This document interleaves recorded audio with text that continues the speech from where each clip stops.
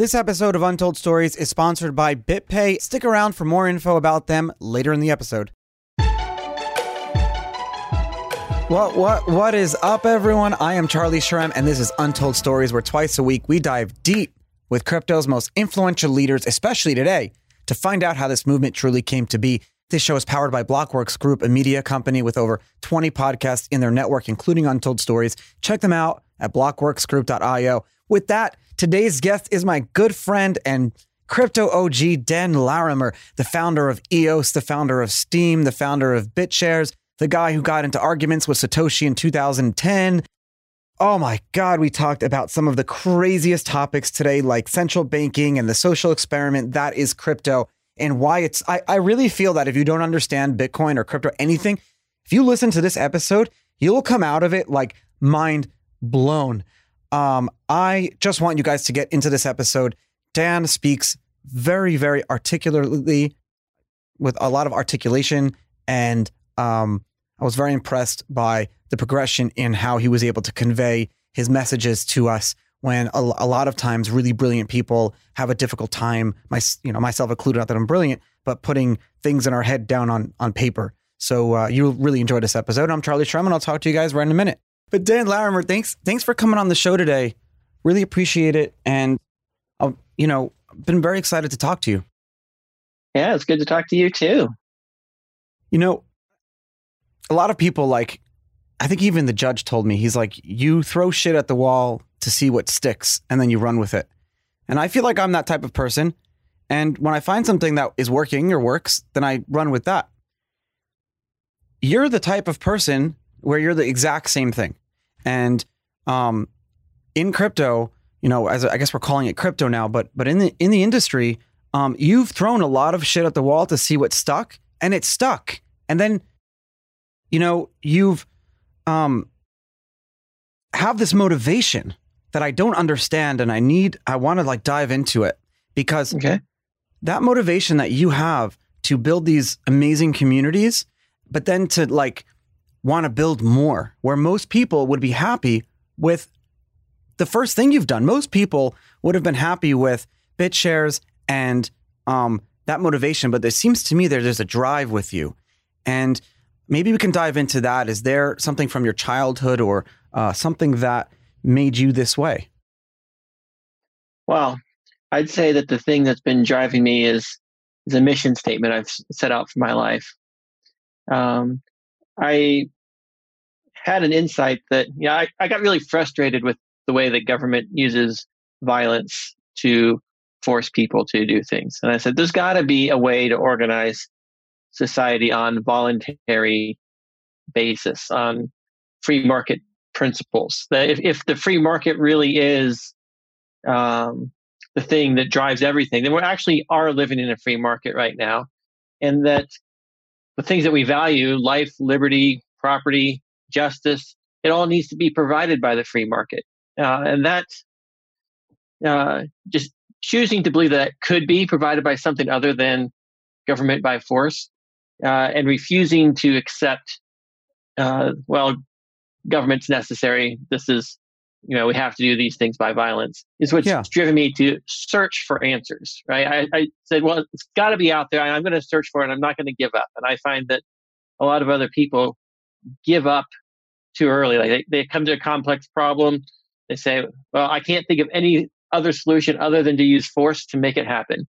And I say, well, that's a cop-out. You have to find a voluntary, non-violent, cooperative way of achieving. I wish you told that to all the bullies society in school, right? It starts from there. When you're a child, we're taught to not look for the easy way out, because then we get frustrated and we get, we have irrational expectations and we resort to violence, and the government does that. When I got into Bitcoin, I looked at Bitcoin as a more way to push my own voluntarist agenda, because I align with you on that. I believe everything should be voluntary in that sense. But it's very interesting that you say violence, because it's like me saying crypto will solve world peace. Now, I know you believe that, and I believe that, but a lot of people can't really think 10 steps ahead. So what are some ways that this industry has been able to use crypto to stop violence, to make it a more free world that we live in?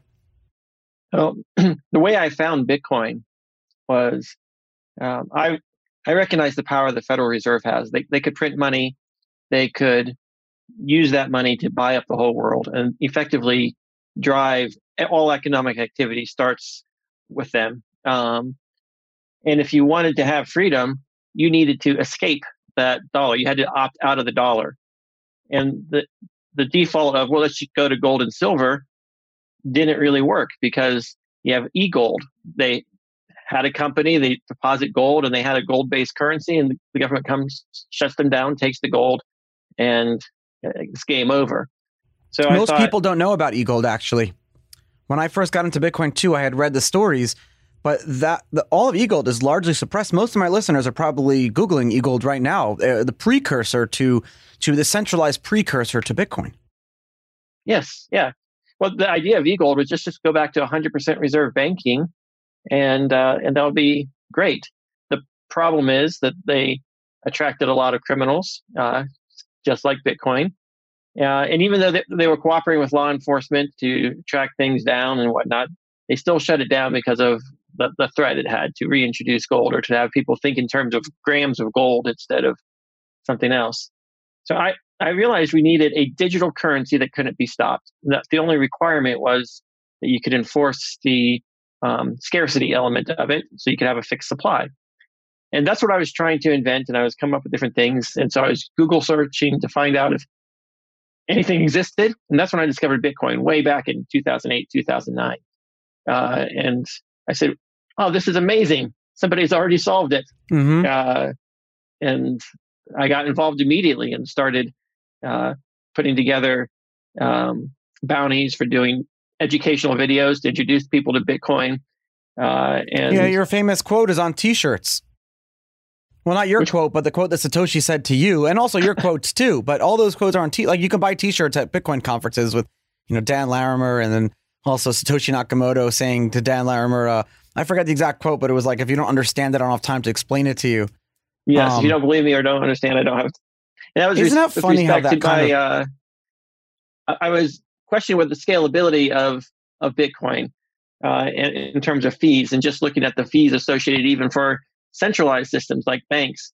And so I was just asking these questions, and Satoshi basically hand waved and said, if you don't understand how it scales, I can't explain it to you.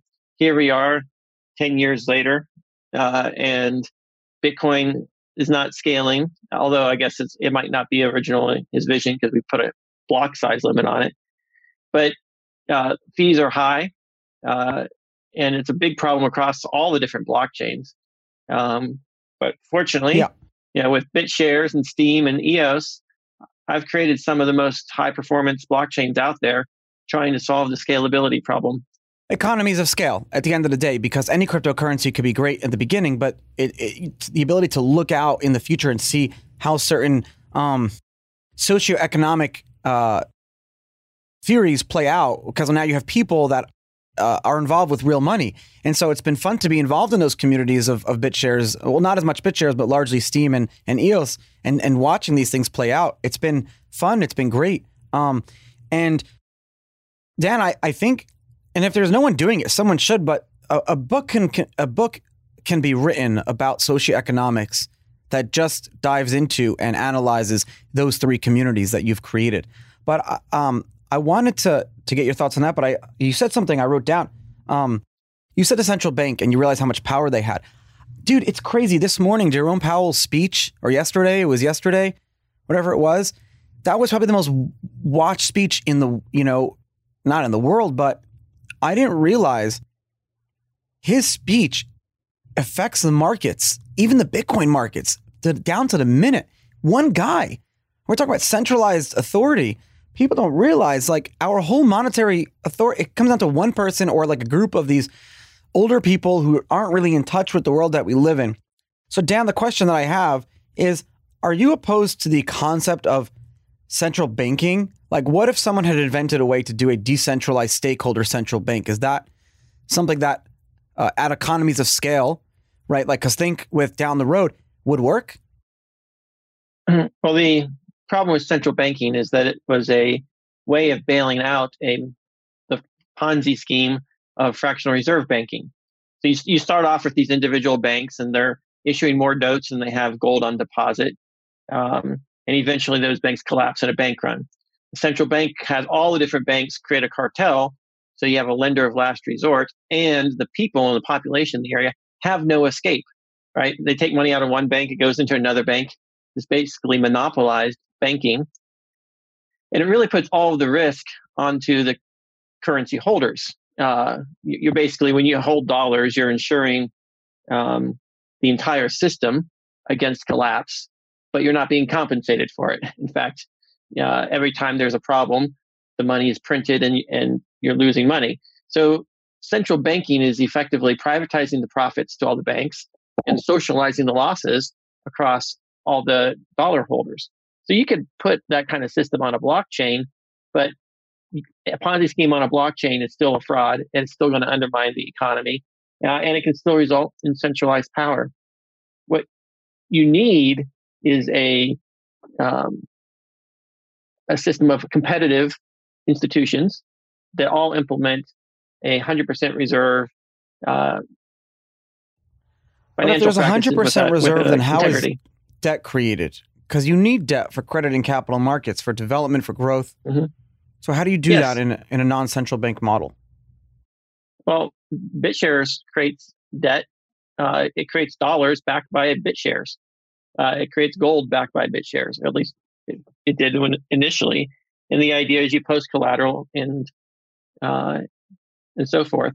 But the problem is that if you make the mistake of assuming that a dollar backed by real estate, which is like how mortgages work, is the same as a dollar backed by gold, and you make those two fungible, they're not. They've got different risk profiles. One is the credit of the bank and the ability of the bank to make good loans, and the other is the ability of the bank to keep a piece of gold safe and not be stolen.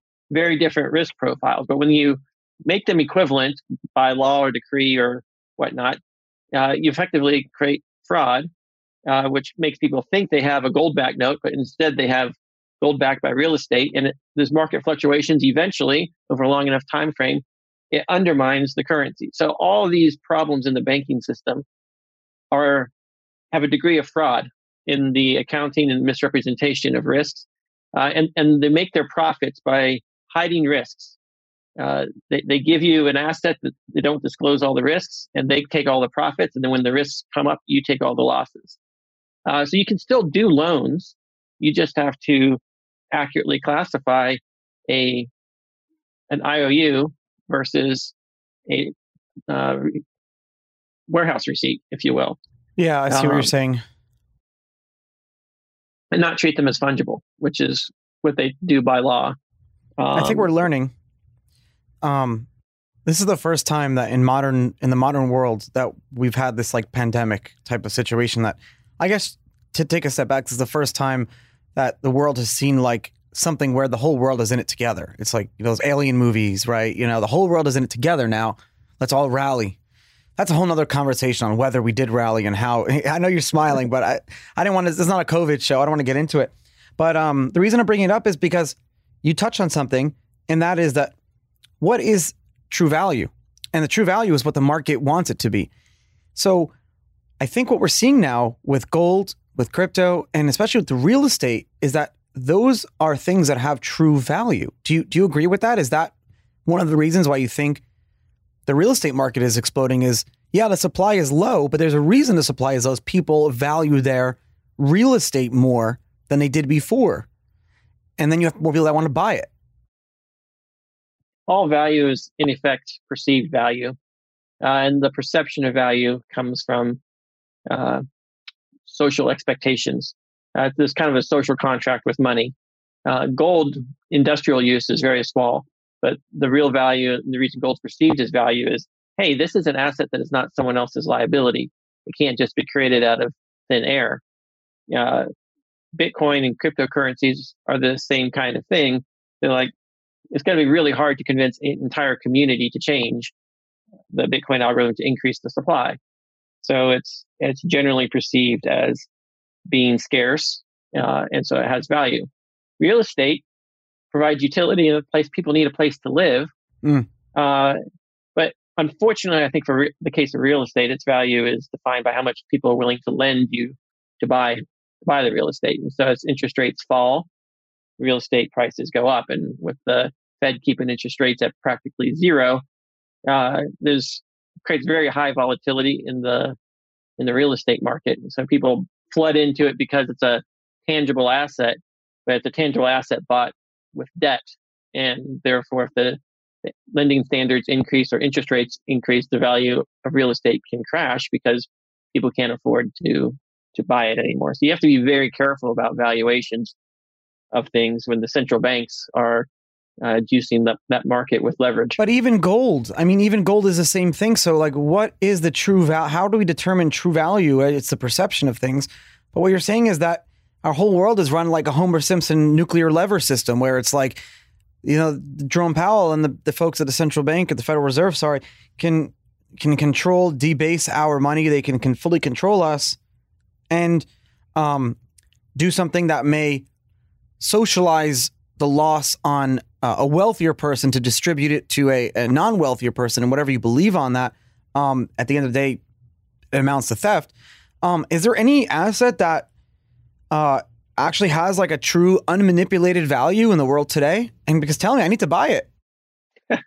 Well, even Bitcoin with futures contracts that are settled in cash instead of Bitcoin. Ruined it. Yeah, as soon as you do that, effectively, for that. They absorb the demand for Bitcoin with paper contracts, and then they have unlimited ability to print Bitcoin with the paper contracts, and they can use the dollars to make good on it, so they can never default. So since they have unlimited power in the dollar side of the equation, they can kind of manipulate the price on everything, which creates an insider's game. Eventually it ends, though, and it ends in the collapse of the dollar. Now, when that's going to happen, I don't know. Something that can't go on forever won't, because all these manipulations are destroying real wealth, destroying real productivity, impoverishing the nation, even as it's concentrating the wealth. And so there's a lot of paper wealth huge gap in society now. Right now, whether it's stock markets or bonds or Bitcoin. And at the end of the day, when things get rough, it's going to be, food is what's going to be valuable, because it doesn't matter how much gold or Bitcoin you have. If you can't get food, then and water, that's a real problem. Food and water. I'm going to get some chickens. There you go. That's real wealth. Community, friendship, independence is wealth. So owning a house outright without any debt, being able to produce your own power, having a network of people that can produce everything you need, that's wealth. Independence is wealth. Everything else is dependence. And I think that's actually the problem we have with society, is that we all trade dependence for better quality of life. So we're dependent on Google. We're dependent on the internet. We're dependent on Apple. We're dependent on the government. Because it's easy. Yeah. And when you're dependent, you're a slave. And when you're a slave, you kind of have to do what they tell you, or they get cut off, or so on. And that's the source of power. And so you have to be I'd say that's true wealth, is being independent, owning your supply chain with a community around you. Yep, I completely agree. And the most important part of that I don't think people realize is the most important part is that social circle, the social contracts, those people that, even when it comes down to, like, if we talk about an end of the world type of scenario, the ability to barter with your friends and to know who does what. But that independence and the social contracts, that really affects a lot. And I want to tell you something. Up until really BitShares came along, the concept of community and the concept of, how we look at cryptocurrency was always looked at as mathematics, economics. But what people don't realize is that, especially with economics, is that half of it is not the math. Half of it is how the people who are involved in that financial ecosystem or community, how they interact with it. That's so important. So up until BitShares, that was never really part of it. In fact, to prove my point in that, when Satoshi had written the white paper and all the code, the community I felt like was on the lowest his list of things that to a point where he would say that if you don't, I'm not going to even have time to explain it to you. So that was. So now you saw that how important it was to have a community, and so the community in Bitcoin came out of it. It just kind of like was created, and for better or for worse. I mean, Silk Road craziness, whatever. The people that got involved in the early days of Bitcoin were the ones that we were like the misfits, right? So yourself included. Why did you see that power of community? What was that about that? Why did you say we need people, we need involvement, we need the ability for people to interact with a chain instead of the chain interacting with the people? Well, early on, even before BitShares, I introduced the concept of a community that would opt out. It would have its own justice system. It'd use Bitcoin as money, have dispute resolution, basically a voluntarist society with concept of injustice insurance. The idea is that if someone violates your rights, the other people in the community will make you whole. And that with those types of arrangements, we could kind of turn the tables on government, because what government does is it focuses all of society on one person, and no one person can bear the direct focused attention of government. But the government can't put that focused attention on everyone at the same time. So it's kind of like an insurable situation. So those are the ideas of community, bringing people together, that I had even before getting into these things. And the other thing is, as I was trying to understand the economics, the math of Bitcoin and debating about inflation or token issuance and so forth, I introduced the concept that all blockchains are effectively decentralized, autonomous communities, companies, corporations. The concept of a DAC was something I came up with, and then Vitalik picked up on it, and he was working at Bitcoin Magazine and wrote a series of articles on it. But it started with me realizing that tokens are kind of like shares in a joint project, and that they represent your contribution, your ownership, your influence in it, and that inflation for paying for things, whether it's block rewards or community proposals or whatnot, is no different than a company issuing shares in exchange for taking capital in. Yeah. Which is actually what gave birth to Steem. I realized, how would you bootstrap a cryptocurrency in a community that had no money? Because when we were trying to create BitShares and get it adopted, the sales pitch of, hey, put your money in this new risky asset, it's a very tough sales pitch, and it can only apply to people who've got some. Oh, so you wanted to take it to the next level and okay, this is a great progression. I wanted to say, well, labor's value, your time and attention is value. What if we could issue tokens based on that? It's a little bit more subjective than objective, but that whole economic model, the whole way of thinking about the economics around blockchains and tokens, started with my analogy of Bitcoin as a company that's issuing tokens to pay people to burn electricity.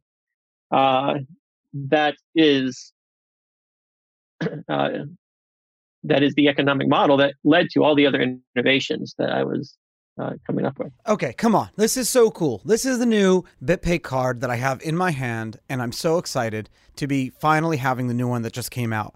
Now, guys, I've been using the BitPay card since 2016. Yeah, you heard that right. Way before I started Untold Stories, way before BitPay became a sponsor of mine, I've been using this card, and it literally became a way for me to have a bank account for many, many years, as a lot of people in crypto need banking, need better banking. The BitPay card is chock full of the coolest features. It's got contactless pay, better rates and limits, no fees to convert from Bitcoin right onto the card, added in chip security. I mean, it's sexy, it looks good, unlike other cards. It's so easy to get. Just download the BitPay app on your phone, click the card icon, and you can do it right there. If you use the promo code CharlieJune20, your card is free. Remember, CharlieJune20. June 20. It's in the show notes. You can get a free card. So literally, just from listening to my show today, and make sure you actually listen, you could get a free card just by entering that code. So download the BitPay app, get the coolest card on the market, the best card on the market. I've been using it for over 4 years now. I know there's so many cards out there, but the BitPay brand is the oldest and longest running Bitcoin company in the world. I mean, that's who issues this card. This is the card you want to have. Remember, Charlie, June 20. Download the BitPay app on iOS or Android to sign up for the new card. You're going to freaking love it. It's not as simple, though, as paying people tokens to burn electricity, because that's like looking at it from the opposite direction. But if you look at it from the other way, there was a need, or Satoshi saw a need, and enough people wanted that need, right? With Bitcoin, at least, and yourself included, because you were searching for it, for like a decentralized money, or a money or a bank that wasn't controlled by one entity. And so I'm kind of happy that Bitcoin didn't put smart contracts and things like that on it, because Bitcoin does what it does, and it's its own social experiment. If Bitcoin fails, and I don't think it will, then at least we know that was the social experiment. I know people are probably freaking out like Bitcoin could fail or whatever, but BitShares is its social experiment. Steem is another social experiment. And I want to talk about Steem because that project was so, it wasn't until, I have to be honest, it wasn't until Steem that I realized that, I think Steem was when I started to thaw my maximalism, because it wasn't until then that I realized that you can actually, yes, have a working community cryptocurrency without a token sale type of situation that wasn't scammy or fraud. And so I saw that, and I loved, and I jumped into that community. And if you simply went on to Steemit and you read the comments and you read the articles, everyone wanted to be there. It wasn't like anyone was forced to be there. It was still is a voluntary place to go. Mm-hmm. And when you have that, right? Like, what are your thoughts on that? Well, yeah, Steem was a great experiment. And continues to be, right? Mm-hmm. Even recently, we've seen how with Hive, I mean, that's part of the experiment. Yeah, the community has self-healing properties, even in the face of powers that be, the large token holders operating against the community. The community can kick them out and then keep going on their way and create a token that has more value. So it really demonstrates that the value of the token comes from the community. And the other aspect of Steem, and what I'm also incorporating into things like Voice, is that a token should have its own internal economy. It should provide a good and service to the people that are using it, and it shouldn't necessarily overly concern itself with the rest of the world. Right? You don't need to have billion-dollar market caps to have a successful local community currency. But billion-dollar market caps is what incentivizes people to want to join those communities, unfortunately. And that's a double-edged sword, because if people show up for the money, then they're going to act in ways that are all about the money and not about what the community is up for. And one of the fascinating things that I learned with Steem, I had made the assumption that if you had a large stakeholder, that they would tend to vote for the benefit of the entire community and not in ways that would hurt the community. But Steem demonstrated that there are some jerks out there who care about growing their share of the pie, even if it shrinks the entire pie. And they're willing to hurt other people in the community to do so. Very, very enlightening. It was unexpected on my part. Maybe other people could have seen that coming, but I had assumed that people's economic that self-interest... was always a fear with Bitcoin, is that one miner would become so big that they'd be able to take over and start to vote for their own interests. But the idea with Bitcoin was that the integrity of the system would fail if a miner would do that, and then therefore there's no incentive to do it because the whole thing would just fail. How is that different with Steem, though? Well, it's the same kind of thing. Some people, with mining right now, you have big investments in hardware, which is effectively long-term staking, and that helps. And Steem actually introduced some of the longest staking terms out I remember. there, which in some ways was the original. Both Steem and BitShares were the original DeFi. The I've lost my train of thought here. No, we were talking. We were talking about with Steem, and I said, like, how is it a different comparison with, or how is it the same comparison with one miner like incentivizing themselves instead of right. So yeah, right. So the idea here is nobody wants to take control of the entire thing, because by doing so they destroy the value of the entire system. And this is sort of what happened with Steem Hive. Right? We had one token holder who owned 20% or so of all tokens and had influence with the exchanges. They took over Steem, and the community said, yeah, no, that's not going to happen. They airdropped a new token on everyone except for the people that supported the takeover. And the entire community got up and left, which really shows how proof of stake can cut someone off and they can lose millions and millions of dollars. So it wasn't a profitable attack. No, in the long term, if the experiment succeeds, the new token will be worth more. It probably is. I don't know. I have to Hive or whatever. But the idea is that maybe, like, you're looking at it in a short-term way, like what you just said. You said, well, I didn't foresee this happening. But Dan, I kind of think you did. And it's designed in a way where, not designed in a way, but the community reacted in a way that was exactly how a community should react, right? The community now disincentivized that person. Sure, that person can make some short-term gains now, but their long-term gains down the road are gone because they could have, that airdrop potentially they could have. Yeah, that's how I look at it. I did foresee that. What happened with Steem to Hive, I foresaw. What I didn't foresee was some of the larger holders that maybe just the voting. If I got $1 million worth of Steem tokens and I'm going to downvote people and drive people away from the community and vote up my friends, even though all those behaviors are counterproductive to the idea of rewarding people producing good content, they were not being benevolent governance agents within the system, but instead using their power for selfish personal profit, and they weren't able to be effectively countered. So there's some unbalanced game theory in the Steem system. But I did say that that's the thing with proof of stake systems, and DPoS in particular, is if you have a public blockchain, it's completely transparent, and any one actor gets too much power and they start to abuse the community can do a user-initiated fork and cut them out.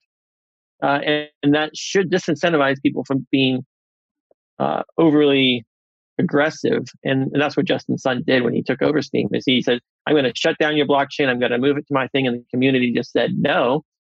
And then there's just bad faith on the negotiations even. So it was a fascinating experiment. I agree. Books could be written on the lessons learned from BitShares and Steem and EOS. I know. I would love to write a book that combined that and also the socioeconomic lessons that I've learned when I was in prison, and then kind of stuff that I've actually written and published on Steem, and like kind of combine it all into this, like my socioeconomic observations of the last 10 years in crypto type of book, where I just like spit out all these conversations with you, because that's what got me interested and that's what made me learn. But I want to, before you comment on that, so delegated proof of stake, DPoS,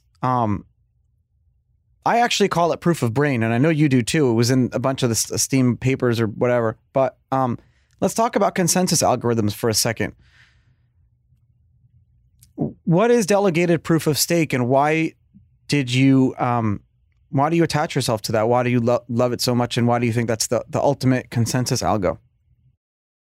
I don't think it's the ultimate algo. It's just one of the better algos we have at the time. The idea really just derived from how corporate governance works. You have shareholders and they elect a board, and then the board runs the company. And so it was from my analogy of Bitcoin or blockchains as a decentralized autonomous community company, whatever, that I said, well, we can just encode the same types of governance processes that occur in any company into establishing the people who are going to be running it. And it really solves a lot of, uh, it makes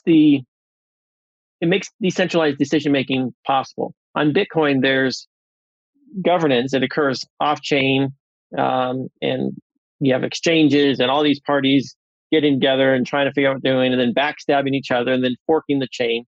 It works really, really well for Bitcoin in the sense that a fork's possible because it's just money. But when you've got something that's not just money, but it's got, say, movie theater tickets, right? You can't fork that chain and create two showings for the same movie. One of them has to win. So you have to come to I see what your point is. An agreement on the one chain. And so it's really about building that governance onto the chain so that people can at least verify that the governance process was followed and that it is derived from the power of the token holders or the shareholders in the system.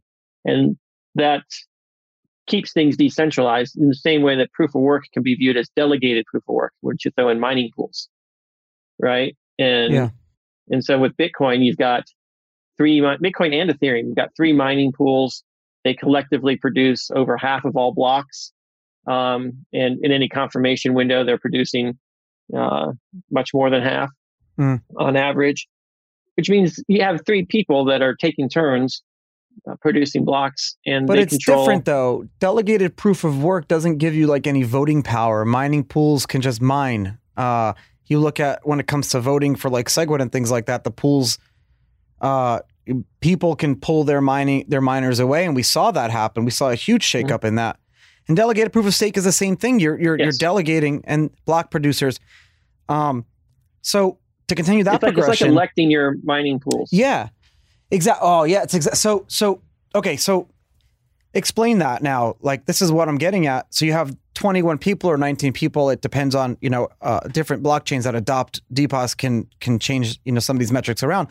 But the concept of staking and then delegating your staking power to voting on someone is direct democracy, essentially, for better or for worse. Like Switzerland has it in a way. Did you look at that as a model for this? Yeah, it's more of a shareocracy than a democracy, right? Democracy would be based on per person instead of per token. But yeah, it's effectively the same concept, is that you've got economic skin in the game, and your influence is proportional to your skin in the game. And it's really no different than how companies are governed. So continuing with that progression now, and with Steem and everything you learned from Steem and BitShares, when you were conceptualizing EOS, and then you had an amazing team, all the people at Block One. How did you view that as like the next? Do you view EOS as like the next step in that natural progression of this experiment that is cryptocurrency? Yeah. So EOS was born out of a desire to be able to build applications faster. So it took me, I had to build an entire blockchain for BitShares, and that took a year. And then I wrote BitShares 2, which was really enhanced the performance, and that took another 6 months. And then I did the Steem blockchain, and that took 6 months. But the contracts that BitShares implements and that Steem implements could be implemented on EOS from a smart contract perspective only. In weeks instead of months. And then by opening up the platform to allow anyone to deploy their own code, you can have lots of different people contributing pieces that then all interoperate. And we can upgrade things faster in the field because we can reach consensus on code changes without having to have a hard fork. And that is incredibly powerful, because anytime we wanted to upgrade BitShares or Steem, we had to get all full nodes to upgrade, and it was a real challenge. But with EOS, we were able to do the vast majority of upgrades and enhancements just by having the elected block producers deploy a new system contract. And then no one had to upgrade their full nodes because all nodes are just running this virtual machine. And that created a very powerful way of having a network that can evolve and adapt and grow. The difference here, though, was that with BitShares and Steem, you were in a way the leader of that community. And with EOS, I think, and tell me if I'm wrong, I think you realized that the EOS community has to be bigger than you. Does that kind of make sense? Yeah. Well, in all these systems, I realized the community had to be bigger than me. And it's interesting if I look at what happened with BitShares, the community. I built the community, and I was still learning the economics, right? And so I initially started. Still are. We still are today. Yeah, I started BitShares with the idea that it should be a fixed supply with deflationary, but then it wasn't sustainable because there was no revenue source, and then it turned into a situation that, well, how is any one person supposed to spend their time and support themselves for years to work on a project? They're contributing their time, their labor, which is value, but not getting values, like voluntarily working return, for a company, and they're not paying you cash, they're not paying you stock. What are you doing? So the BitShares community was still stuck on we got to have a deflationary. That's the only way the token price goes up, and therefore we're not going to invest. And so I effectively booted from BitShares by, they wanted me to stay, but they wanted me to stay for free. It's a good thing that you get kicked out of stuff, though. It's like great. Yes. It's like, yeah, I created a community. They kicked me out. That's like the best social experiment right there, right? Exactly. You get rid of the leader. It's kind of like Satoshi leaving Bitcoin. Then the same thing happened again on Steem. I created Steemit, but gave Ned 51%, and then I got kicked out. So it's a fascinating to see how a community can be built around a set of ideas. Like at the time I found the community, I said, these are my ideas, my thinking at this time. And then as my thinking evolves, community doesn't necessarily evolve with me, and then they eventually take me out. And the same thing happened with Steem. And with EOS, we said, I'm going to build the software. It's like when your parents kick you out of the house. Itself. Right? What's that? It's like when your parents kick you out of the house, but I interrupted you. What did you say? Yeah. I said with EOS, the community is going to have to launch it from the very beginning, and they can make it what they want to make it. I'm just creating the tools to empower the community. Did you do that because you didn't want to get kicked out again? You just didn't want to get kicked out of something again. So you said, I'm not going to put myself in that position. That's part of it. And the other part is there's just, it's a lot more dangerous for the creator of technology than it is for the users of the technology. Right? Satoshi's was probably very smart to stay hidden and anonymous. But as time evolved and government started waking up to the potential of this stuff, it's just gotten increasingly dangerous for the founders of technology to exert too much control over it. I completely agree, and so I'm really happy that I'm happy that no one cares that if I'm happy or not. But it's great to see these like natural progressions and how the communities have played out and grown, and what we learned from that is so important. And I wanted to ask you on DPoS about, or just kind of hear your comment, is that, I don't know if I mentioned proof of brain, in that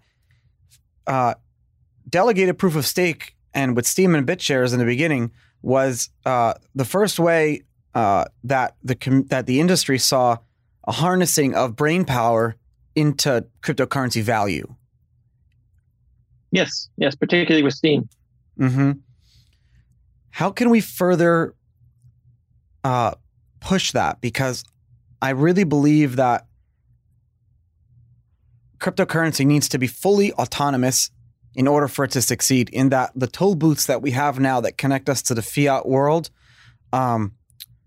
eventually they're not going to be there anymore, because our whole economy will be able to support itself with its own capital and credit markets, with its own revenue sources, with its own industry. As we see with DeFi, for better or for worse, with DeFi, the industry finally has a revenue source, because now we have people from outside who are lending money against real estate say, okay, now there's a reason for me to use cryptocurrency. There's a killer app, because it cuts all the bullshit away. Well, it all comes down to governance. And the problem with all proof of brain subjective things is who's making the decision what has value, and how do you prevent them from using their power to just graft and take money for themselves. And like, how do you evaluate this contribution? And in a company, the CEO has employees, and they're evaluating the employees, and the employees get fired if they're not producing work and they're not following the direction of the CEO. And if the CEO was just issuing a bunch of shares to pay himself and diluting all the other shareholders, he'd get fired or arrested for fraud or something like that. But in cryptocurrency, there's this mindset that everyone's anonymous. And when they're operating under this anonymous umbrella, they say, well, if the code allows it, I can do it. And they feel like they're not stealing anything because I'm just playing by the rules of the game. Yeah. And that's the real challenge. And so it boils down to a question of governance. And that's actually what I've been spending a lot of my time thinking about is how can we create a system of governance that fairly represents the people, that is not subject to abuse and capture by a minority. If you look at Bitcoin or BitShares or Steem or any of these systems, they all tend to centralize into they start decentralized and then they centralize. But what if a project launches saying that we're going to be centralized now? Like, for example, I work with this central bank project out of Israel called Saga, and their idea is that they're going to have a board now be this like decentralized central bank, but then at the vote, which is going to be, I think, in a few weeks, the whole founders are all being kicked out. It's like being done on purpose in a way to prove that concept. Well, just because you're voting doesn't mean you're decentralized. In the United States, expand on that. What do you mean? Well, this is democracy is the idea that of a government of, for, and by the people, and the idea is you vote, but the algorithm that you use to vote to reach consensus on who your leaders are is critical, because otherwise the wrong algorithm can be captured. So in the United States, we've been captured by the two-party system. And the two-party system is basically just collusion by groups of people, the parties, to control all the different spots. It'd be like token holders colluding to control all the block producers in a particular party. It's now no longer governed by the token holders or the voters. It's governed by the party leaders, and you only have two choices, bad and worse. So how you calculate the votes, how you measure the opinions of the people directly impacts whether or not you're going to centralize effectively control, just like mining pools centralized control, just like ASICs centralized control. Remember that.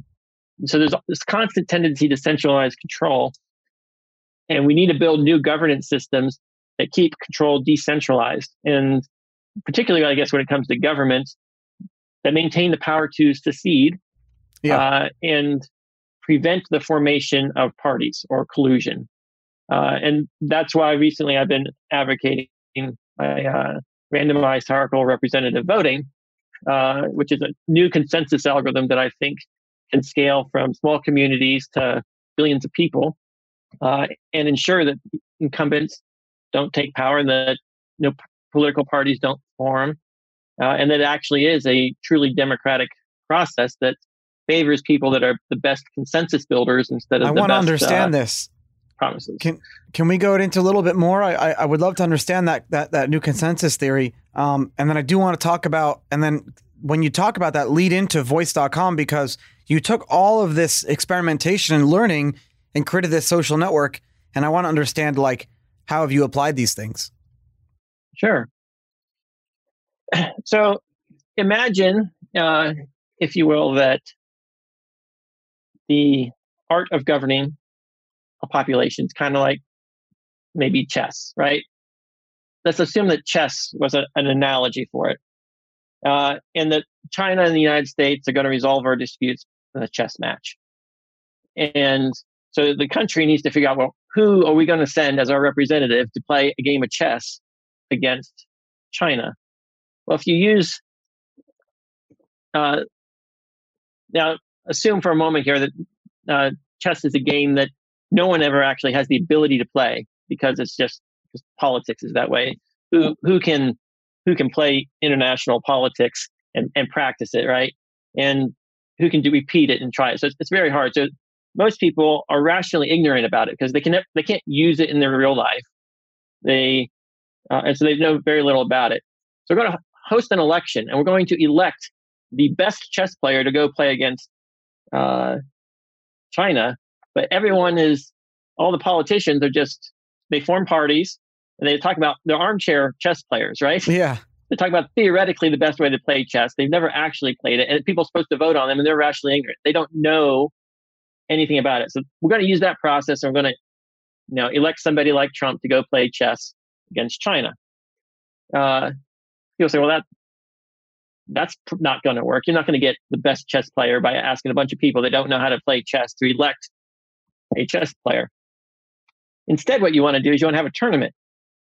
You say, well, let's get randomly assign people who want to be president. They play a game of chess with somebody. The winner goes up, and then you randomly pair them up again, and you keep doing it until you find the best chess player. And that would be a tournament style selection of the best in the community. And that person's much likely to have really good skills of playing chess, not theoretically being the best. Unfortunately, for something like politics, there's no way to play a one-on-one match on that. But if we found a different metric that had similar, let's say there's a skill set that you wanted to have, that you wanted to select for. And the one I came up with is you want to have the best consensus builder, somebody who can get agreement from as most people as possible. So how can we create a game of consensus building and have people play that game just like they would play chess? The person who's best advances, and they play it again and again and again until the president is the person, not the person who gets the most votes, but the person who can build the most consensus. And so the idea is simple. You take a population, you randomly assign everyone to groups of 10. Within each group, you have to pick a representative from your group to represent the group. And you have to do so with a 2/3 majority. And if a group can't reach consensus, then there's really no good consensus builders in that group. Yeah. So they don't get to, it's like a chess match. But isn't the lack of consensus? Like the fact that you don't have it is consensus in and of itself? Yes, exactly. It's like a chess match where there's no winner. It's a draw. So it's effectively saying that we're going to default. It's better to go with everyone else's consensus than our group, because our group just can't agree. So we're going to default to everyone else. And with 100 million people, you can do that in 8 rounds, and you can get an entire hierarchy of leaders that are various skills at reaching consensus. But you have no more political parties. You have no campaigning. You have no finance. You have no gerrymandering. You have no mudslinging or identity politics. You don't even have to pay attention to the news. All you have to do is get together, meet with 10 other people, have a discussion, and assess which of these people do you trust the best or is most articulate, and promote them. And if you don't see anyone that you can trust in that small setting, then you don't promote them. You can actually talk to your representatives because there's only 10 of them that you have to consider. And they're accessible. Changing. But this is, so if you talk to your representatives, what about just one of the first things that I think of is that how do you have a fair shot at that when the potential rep can see like your staking power or your involvement in the space, and they may choose to ignore you or whatever? Oh, they can choose to ignore you, but you're in a group of 10, and it's constantly changing. Right, every election you're in a different group of 10. Yeah. That's so cool. So it prevents collusion. It prevents getting trapped with someone that doesn't represent you, and it's really a way of taking random sampling of the opinions of the population. Okay, so let me see if I understand this right. Essentially, my city of 100,000 people needed to vote for like 5 city commissioners. The concept, it's very radical. I love this idea, though. The concept, very basically, without getting in, is that you're grouping people into random groups of 10, and then each of those 10 just have one vote, but it's still a vote of 10, but they have to consensus choose their vote together. And they're voting for one of their members, not somebody outside. Oh, you can only for one vote of their for someone members in your group. So if you and I ended up in a group together, we would have to pick either you're going to represent us or I'm going to represent us. And if we can't agree, we don't get represented.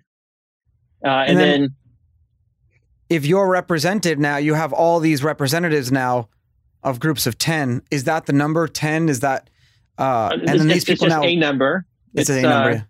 It's, you can do different sizes, but 10's enough that you can actually have real world block producers. That would be so cool. You could use this to like block producers. You can do this for moderation of content on social media platforms, right? Because you take Is that how voice.com works? We're working on applying a governance model like this to voice.com. Yes. So the idea that, if you have 100,000 people, you divide them into groups of 10. After the first round, you've eliminated 90% of the people, and now you've got 10,000 people. You do another round, now you've got 1,000 people. You do a third round, now you've got 100 people, and you do the fourth round, and you've got 10 people. That could be your commissioners, right? And then you do that every year. It's a different thing. So you can't have incumbents get in there because what are the chances that a group of 10 random Americans would pick Trump or Biden to represent them with a 2/3 consensus?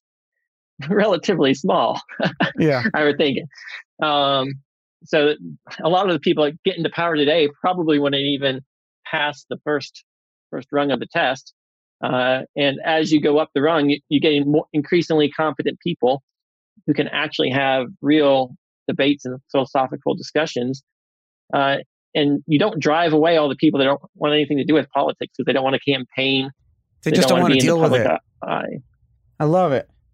I would love to see something like this, done in practicality. I would love if Block One or someone could essentially get a little city or town or village to agree to do an experiment, because blockchain and voting is governance, taking that crypto governance and putting it into real world governance is such a big deal. But maybe we're not ready yet. Maybe all these consensus algorithms are still all experiments, and we have to see how they play out on the internet before we see how they play out in the real world. Do you agree with that? That's the power of social media. It allows you to employ governance in an area where it's still important. You need governance. You got to ban content. You got to get rid of the people posting illegal content, if you will. You got to maintain community norms. You got to define community norms, what's acceptable, what's not acceptable, or the toxic elements of society will come in and just destroy the community. So you need governance, and it's a way where you can experiment, and it's kind of isolated, and people can see how it plays out. And if it can play out well on social media to create a fair environment that represents, it's not censored by Facebook, how they censor and whatever Zuckerberg says. It's you allow the community to elect the leader and a set of leaders. So it's not just a top leader. You've got layers underneath them that can have various degrees of power over the governance of the platform. And if it can avoid getting entrenched and turning into, this is a permanently libertarian, they've completely captured the system. Yeah. Or like Wikipedia.